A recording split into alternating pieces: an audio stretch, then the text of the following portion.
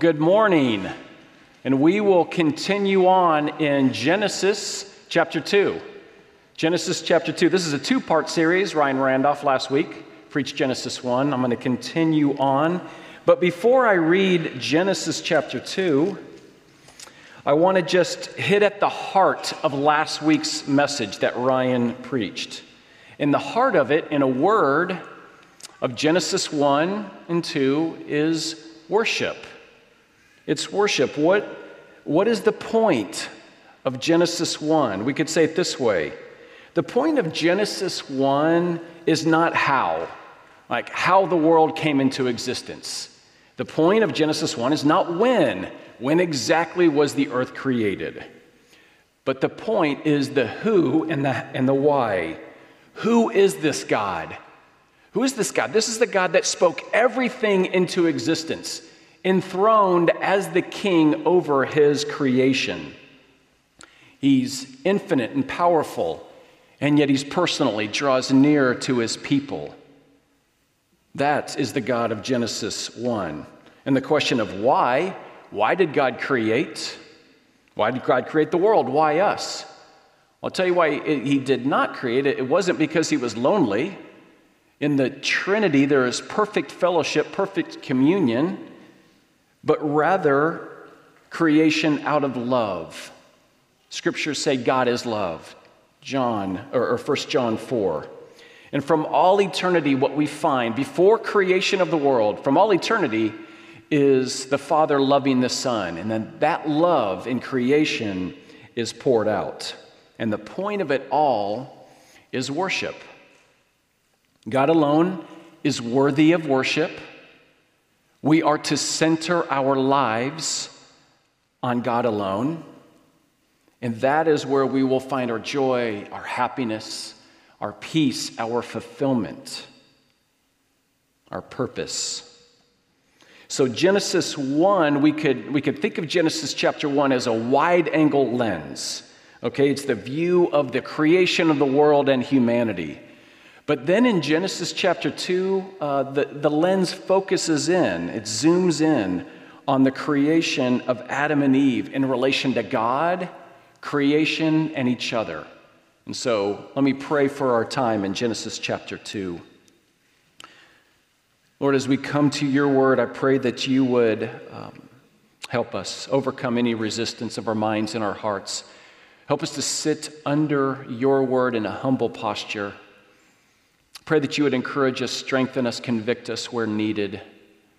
And thank you for your word. I pray that what we would walk away with is a great sense of awe of what you have done. It's in Jesus' name that we pray. Amen. Okay, Genesis chapter 2, starting in verse 4. These are the generations of the heavens and the earth when they were created, in the day that the Lord God made the earth and the heavens. When no bush of the field was yet in the land, and no small plant of the field had yet sprung up, for the Lord God had not caused it to rain on the land, and there was no man to work the ground, and a mist was going up from the land and was watering the whole face of the ground. Then the Lord God formed the man of dust from the ground and breathed into his nostrils the breath of life. And the man became a living creature. And the Lord God planted a garden in Eden in the east, and there he put the man whom he had formed. And out of the ground the Lord God made to spring up every tree that is pleasant to the sight and good for food. The tree of life was in the midst of the garden, and the tree of the knowledge of good and evil. A river flowed out of Eden to water the garden. There it divided and became 4 rivers. The name of first is the Pishon. It is the one that flowed around the whole land of Havilah, where there is gold. The gold of that land is good. Bdellium and onyx, stone are there. The name of the second river is the Gihon. It is the one that flowed around the whole land of Cush. And the name of the third river is the Tigris, which flows east of Assyria. And the fourth river is the Euphrates. The Lord God took the man and put him in the Garden of Eden to work it and keep it. And the Lord God commanded the man, saying, You may surely eat of every tree of the garden, but of the tree of the knowledge of good and evil you shall not eat, for in the day that you eat of it you shall surely die. Then the Lord God said, It is not good that man should be alone. I'll make a helper fit for him.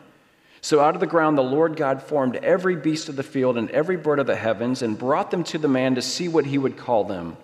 And whatever the man called every living creature, that was its name. The man gave names to all livestock and to the birds of the heavens, to every beast of the field. But for Adam there was not found a helper fit for him. So the Lord God caused a deep sleep to fall upon the man, and while he slept, took one of his ribs, closed up its place with flesh. And the rib that the Lord God had taken from the man, he made into a woman and brought her to the man. Then the man said, "This at last is bone of my bones, flesh of my flesh. She shall be called woman because she was taken out of man. Therefore, a man shall leave his father and his mother, hold fast to his wife, and they shall become one flesh. And the man and his wife were both naked and were not ashamed. And together the grass withers and the flower falls, but the word of the Lord remains forever." So about a month ago, as I was up here doing the dedication of our tithes and offerings, I had asked for you all to be in prayer as a church for a retreat that I was going to be attending up in Michigan, a camp called Higher Ground. And this retreat was for juniors and seniors in high school, many of whom were coming from broken homes. This was a major emphasis of this particular camp. It's a camp really for those that have experienced fatherlessness. And so, as I was speaking to these kids, they know brokenness, broken homes, broken promises, broken lives, broken hearts. So, my first message of 5 messages, I took up Genesis 1 and 2, and this was very intentional because I wanted them to go back and I wanted them to see the goodness of a heavenly Father. But I started it this way. I started with the comment that we are suspicious of God. We are suspicious of God's goodness. And based on the 3 enemies of the soul, the world, meaning the world that's set in opposition against the Christian, the flesh, meaning our sinful nature, and the devil, meaning the devil in the demonic realm, the 3 foes, enemies of our soul, tempt us to be suspicious of God. Questions like, well, let me say it this way. Questions that I think we can answer theologically, but they still plague us deep within our hearts at times. Is God really good? Is the good life really found in Him and following Him? Is God in control and in power? And if so, why does He allow certain things to happen to our lives? Does He really care? So I began with Genesis 1 and 2 because I wanted to show them the way that things were supposed to be. Wanted them to see the goodness of God. I wanted them to understand with as much depth as possible the goodness of their heavenly Father who fashioned Adam and Eve, gave them a great world to delight in, and called them to great work as well. I wanted them to be able to look back at the goodness of God and then to be able to look forward as well, because Genesis 1 and 2 just gives us a taste of a greater reality to come, paradise with God in its fullness. So we need to be reminded constantly to look back and to look forward. In fact, I need to be reminded of this so much that I hung a picture on the wall in my office. It represents God's story as it unfolds in the scriptures. And there's 4 panels to this picture. Essentially, it's creation, Genesis 1 and 2. It's the fall, Genesis 3. And then it's redemption, that we see this promise from Genesis 3 on, that a Savior will come. And then ultimately, there's this 4th panel of the consummation, or we could say the recreation, or we could say the kaboom, right, when Jesus returns. So, this, I actually took a picture of my picture for our purposes of just walking through this, is I wanted to pick these 4 panels. In the very first panel, the label of this panel is life. This is Genesis 1 and 2. You see this glorious tree in the middle of this panel. To the left are chickadees, representing all of creation that sings praise to God. And then there's this bright red apple that represents the provision of God in his creation for Adam and Eve, but also the prohibition to stay away from evil. But then we see the second panel. This is the panel labeled loss. The first one's life. This one's labeled loss. And this panel is ugly. It's dark. You have a tree that's withered. And then sitting to the right of the tree are 2 ravens. One is looking back and one is looking forward. The one looking back is looking at paradise lost. But there's a raven looking forward to suggest that there's more to the story to come. And then we have this third panel. This panel shows a tree that's back in bloom. It has its leaves. It's not as glorious as the first tree of Genesis 1 and 2, but it's a full tree. And in the middle of this tree is a cross. And to the left of the tree are butterflies, representing life from death. And above this tree is an egg, representing present life, but a fuller life to come. And this panel is labeled love. And then we get to the fourth panel. And there's something different about the fourth panel. You see this tree, but this tree is larger and more full than the rest. In fact, the artist rendered it in such a way that the border, it's cut off by the borders. You can't capture the whole tree. And you see to the left of it an abundance of fruit. This is the tree of life with all of its fruit. And this panel brings to mind this. 1 Corinthians 2:9. What no eye has seen or no ear heard, nor the heart of man imagined, what God has prepared for those who love him. This panel depicts this glorious world of the new heavens and the new earth. But again, this tree, it's cut off just to suggest we can't even fathom or imagine the fullness of what this will be like. And this picture reminds me we're in the middle.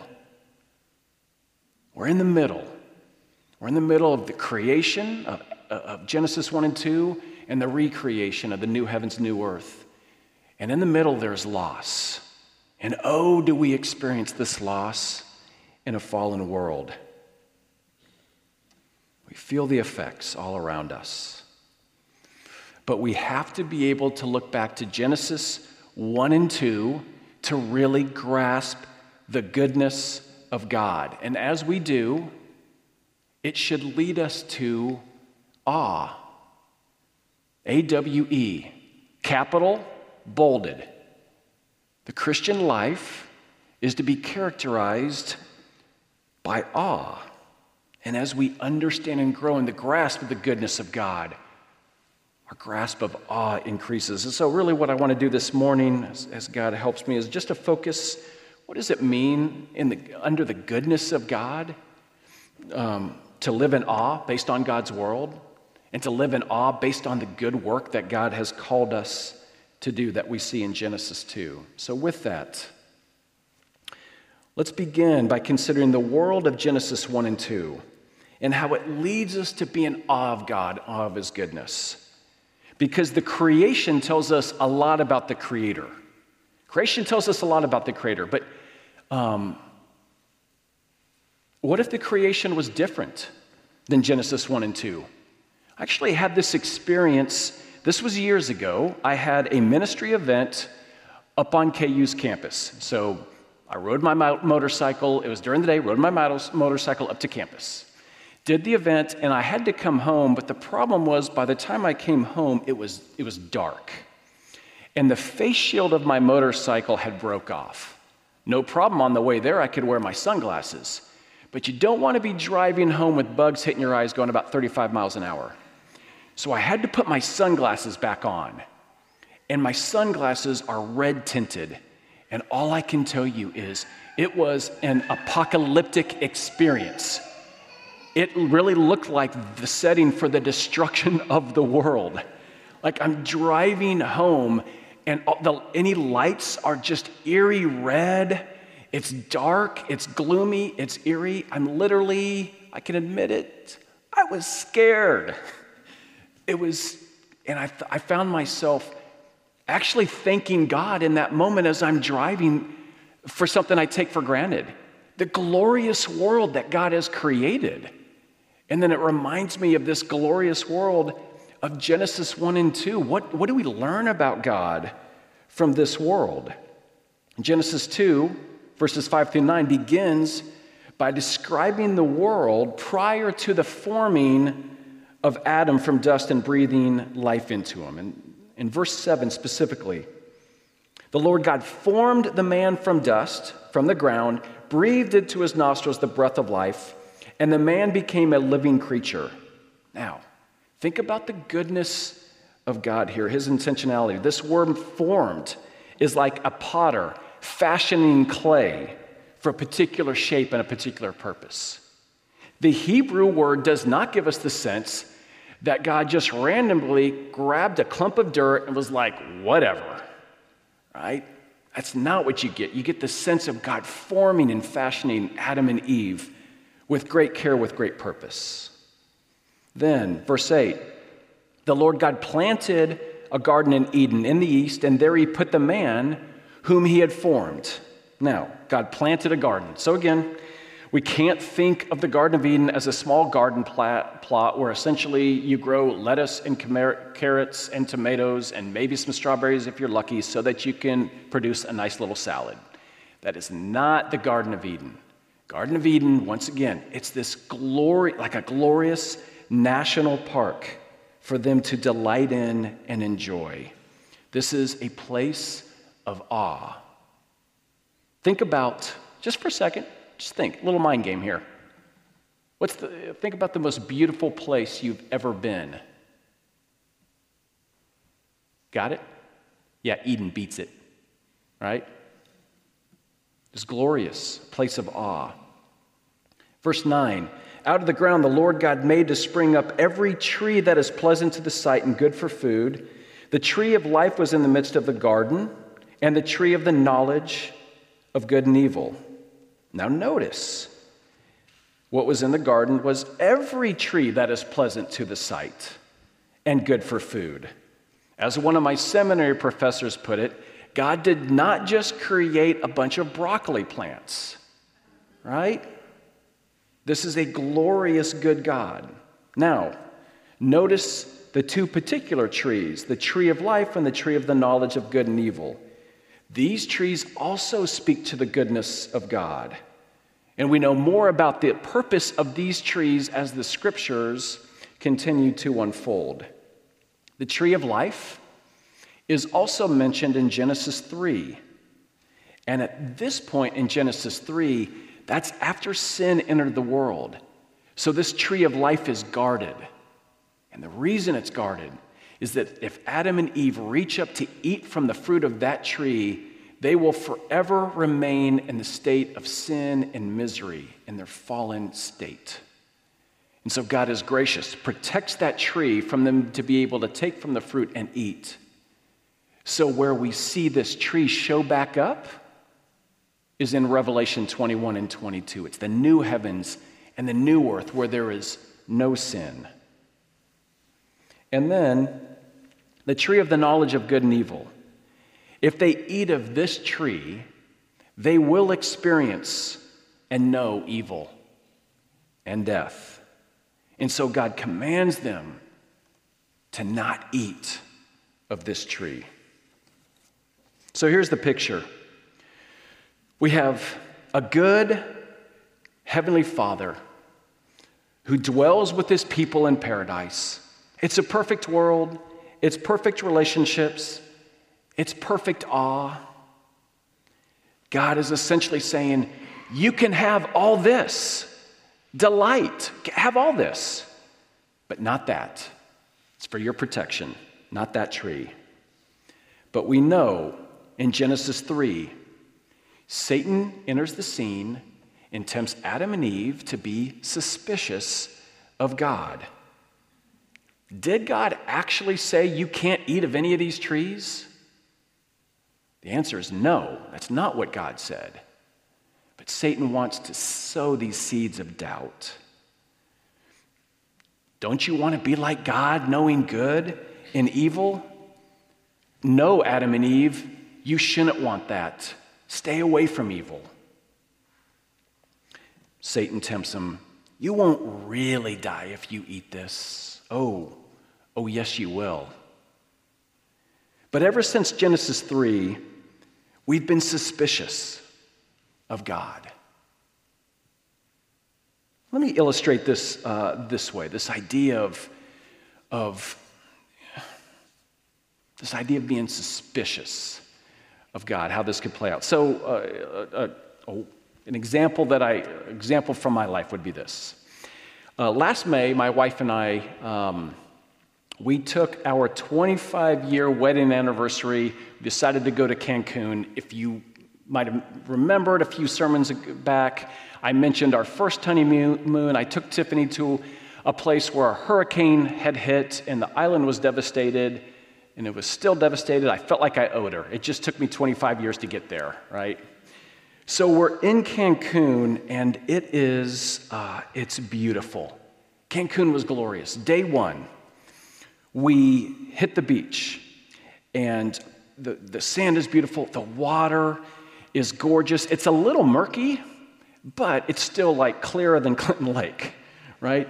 So I'm like, okay, we're here, day one. So I start to get in the water. The minute I step in, I hear a whistle. And I look up at the lifeguard. I'm like, what? Lifeguard looks down, gestures like, no, get out. So I step back and I look down, and in our resort, nobody's in the water. And all the other beach, as far as the eye could see, people are frolicking in the water. I'm like, what? Day two, same thing. Sitting down there watching nobody get in, lifeguard whistle at anybody that stepped near it, everybody else enjoying. Day three hits. On day three, the water was crystal clear. It was no longer murky. And what you saw in the water right below the surface were incredibly sharp rocks that would have produced, for anybody that went in the water, at the very least, a flesh wound, okay? And I realized in that moment, I thought, okay, how true this is of God at times. Like, approaching the world and being like, what? I want more. You're holding out on me. But realizing what God has offered is an ocean of delight, but with the right commands, prohibitions, for us to be able to remain, you could say, safe, whole. It was that moment with the lifeguard where I'm like, you got my back, you care for me. And the reality, how much more for God with our lives, of desires for us to delight in Him, and our delight is in Him, but we are not left to center our lives just on our own. We're called to center our lives on what He says is good. And how do we know we can trust Him? Well, from Genesis 1 to Revelation 22. So what this world leads us to is awe. Or we see the goodness of the creation, Genesis 1 and 2. It's this awe that God created this awesome world, but it's meant to point us beyond the world to its creator. I like how I brought this book on our 25-year wedding anniversary to the beach, a book called Awe by Paul David Tripp. And, a fitting book for being in Cancun, but recognizing how does awe govern our life? He writes extensively about our awes to be caught up in God, but how what we fall into is the substitute for awe of self. But he writes this. I love what he says here. He says, God has created the physical world to be a mnemonic device. Okay, mnemonic device aids in memory, right? To help us daily remember that we are not alone, that we are not at the center, that life is not primarily about us, and that there is a grander story than the stories of our individual lives. In other words, we have to be reminded of Genesis 1 and 2 to see the goodness of God before Genesis 3 hits and the world is devastated. But the truth is, we have an awe problem. Sin. It produces an awe problem. We often desire what is a violation of God's commandments and His will for us. We often put our lives at the center and seek to play God in our own lives, going beyond the bounds of what is good for us. And we have so many awe substitutes in our lives, right? We could look at lust. We could look at possessions and just financial debt because we want. What we're looking for is awe. It's the various gluttonies. We want awe. If I only had this, then I'd be happy. And whatever we fill in the blank with is something that we're probably in awe of. And Genesis 1 and 2 reminds us that there's really only one place for awe, the right awe. It is in God. It is in worship of God. It is in the rest that God offers and that our hearts long for. Verses 10 through 14, the description of God's world continues. And here, Moses gets really detailed. It's interesting. Gives a lot of detail about this river that splits into 4 rivers and about these precious stones that are in this region. And so the question is Moses coming up with like a map for a treasure hunt? Is that what this is about? To find Eden? And no. Why the details of this river that flowed out of Eden? Why do the details of these precious stones? Moses is painting a picture of Eden as a divine sanctuary, as a garden temple. In other words, God is king over His creation. Eden is His temple.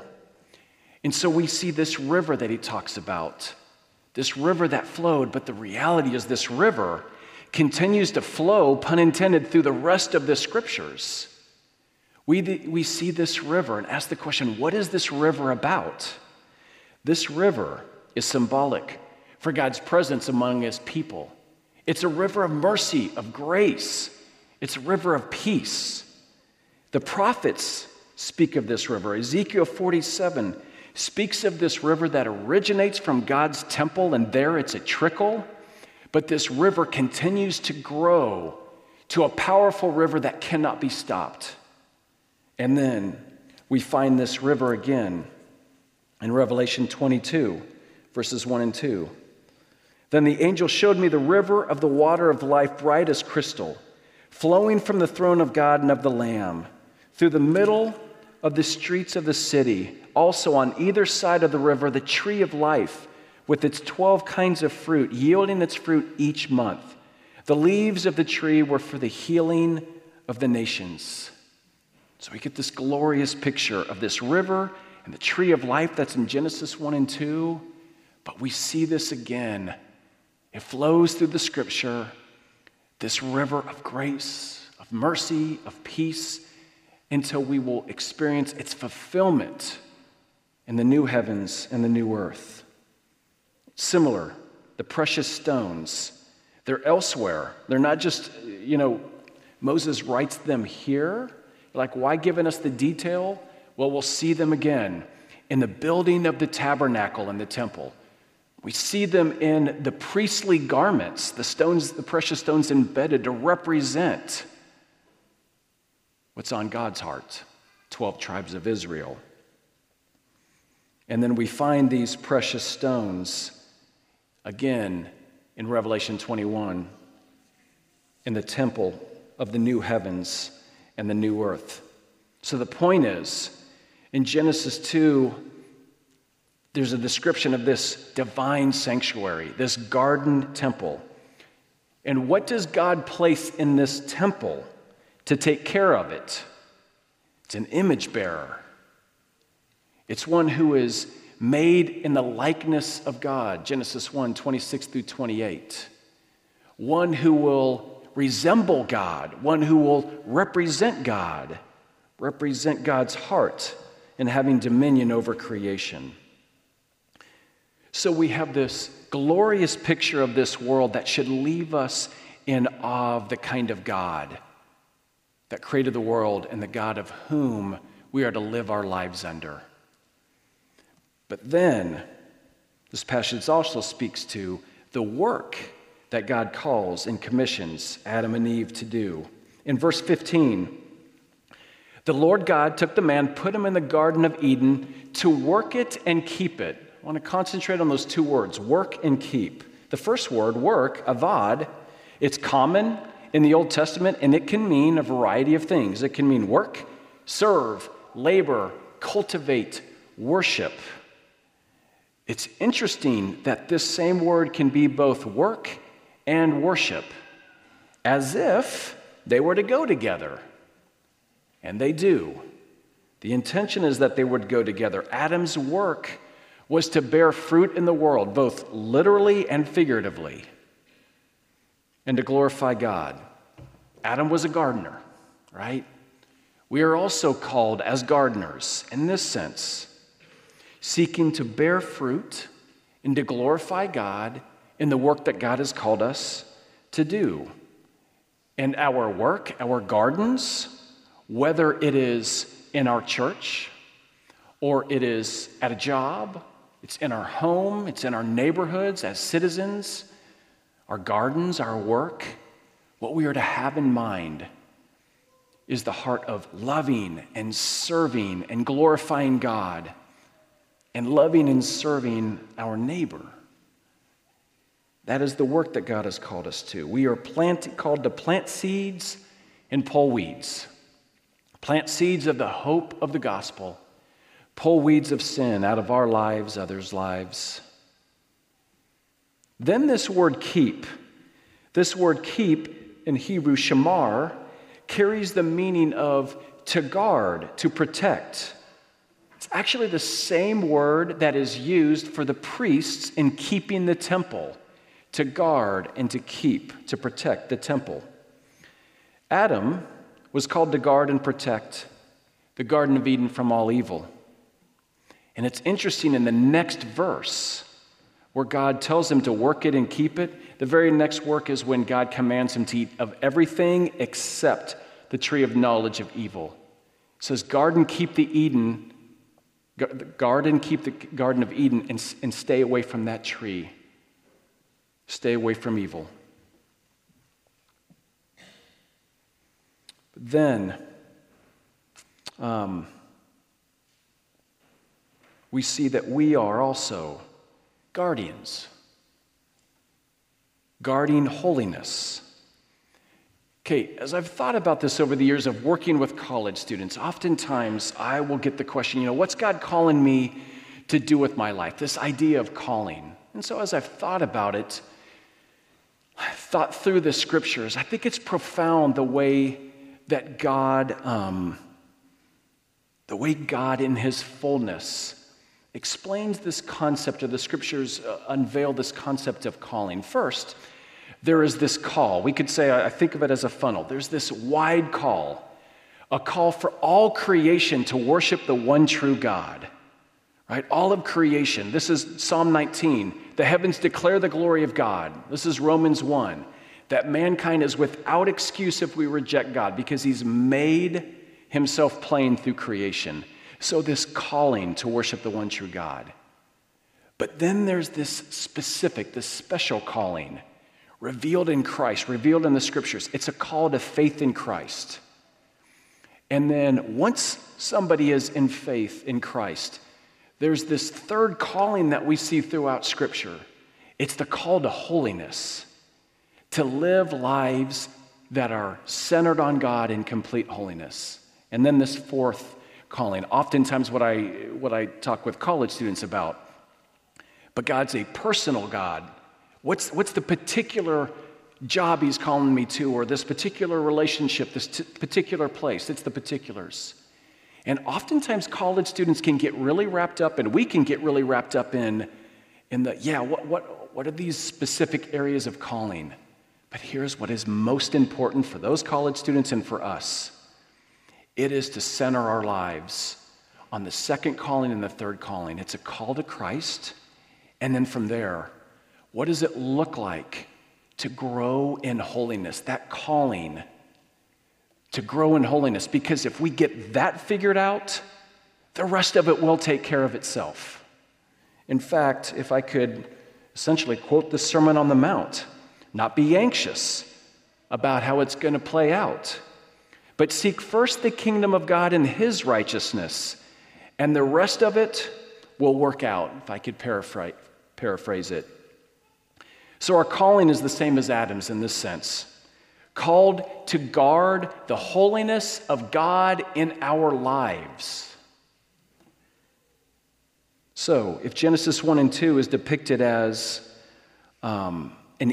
Eden as a garden temple, a divine sanctuary, and if Adam is the priest in this temple, then what's the role of the priest? What's the role of the Old Testament priest that we find? I'd say three things to this.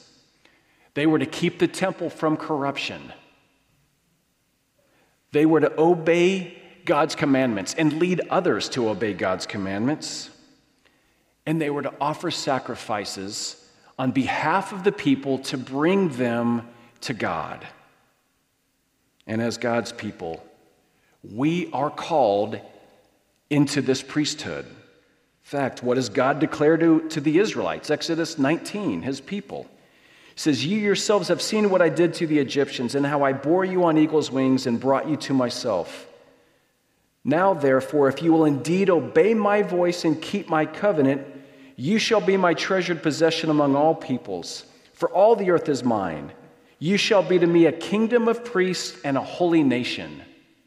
So important to God, this kingdom of priests, this holy nation. The same theme is picked up in 1 Peter chapter 2. "But you are a chosen race, a royal priesthood, a holy nation, a people for his own possession, that you may proclaim the excellencies of him who called you out of darkness and into his marvelous light." What do these have in common? It's this, that we should be in awe of. God rescues his people out of darkness and oppression, claims them as his treasured possession, calls them to obedience and to proclaim the excellencies of God. How does all of this lead us to awe? First, I would say this. God has called us as his image bearers, his priests, to profound work in this world, to guard against corruption in a fallen world, to pursue holiness. We called to guard our ears and our eyes. It's the things that we watch. It's the things that we listen to that are contrary to the heart of God. We guard our hearts. We guard our minds from the things that are unholy. We guard our lips from conversations that are holy. And I would offer this, that in a crisis, and I would call the pandemic a crisis, there are two opportunities for the church.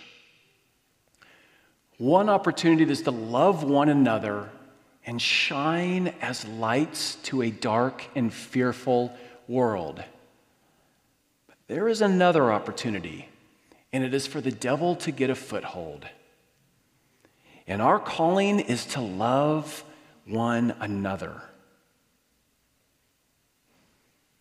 And what does it look like for the alternative, for the enemy to get a foothold? There's a list in Galatians chapter 5. It's the works of the flesh. It includes enmity, strife, fits of anger,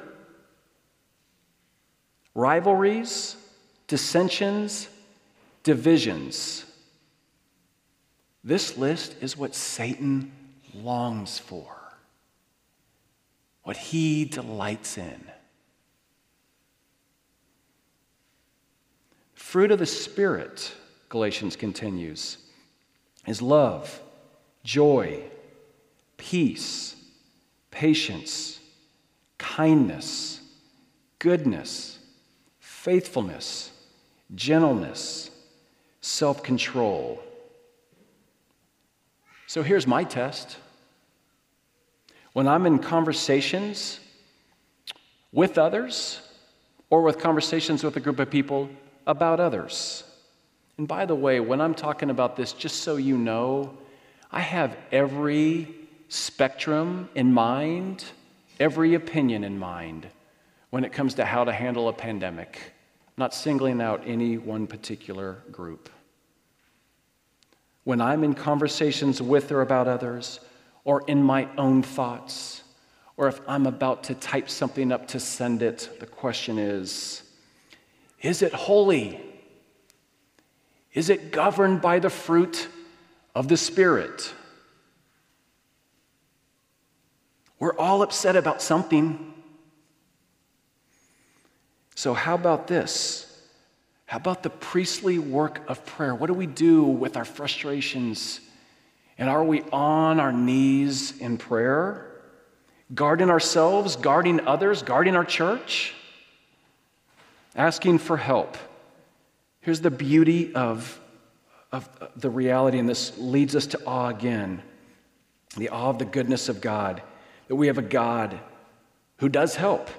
Psalm 121, I lift my eyes to the hills. From where does my help come? My help comes from the Lord who made heaven and earth. And now I want you to listen to the rest of this psalm, because over and over, this psalm talks about how God keeps. That same word keep is the same word in Genesis 2 of guarding. He will not let your foot be moved. He who keeps you will not slumber. Behold, he who keeps Israel will neither slumber nor sleep. The Lord is your keeper. The Lord is your shade on your right hand. The sun will not strike you by day, nor the moon by night.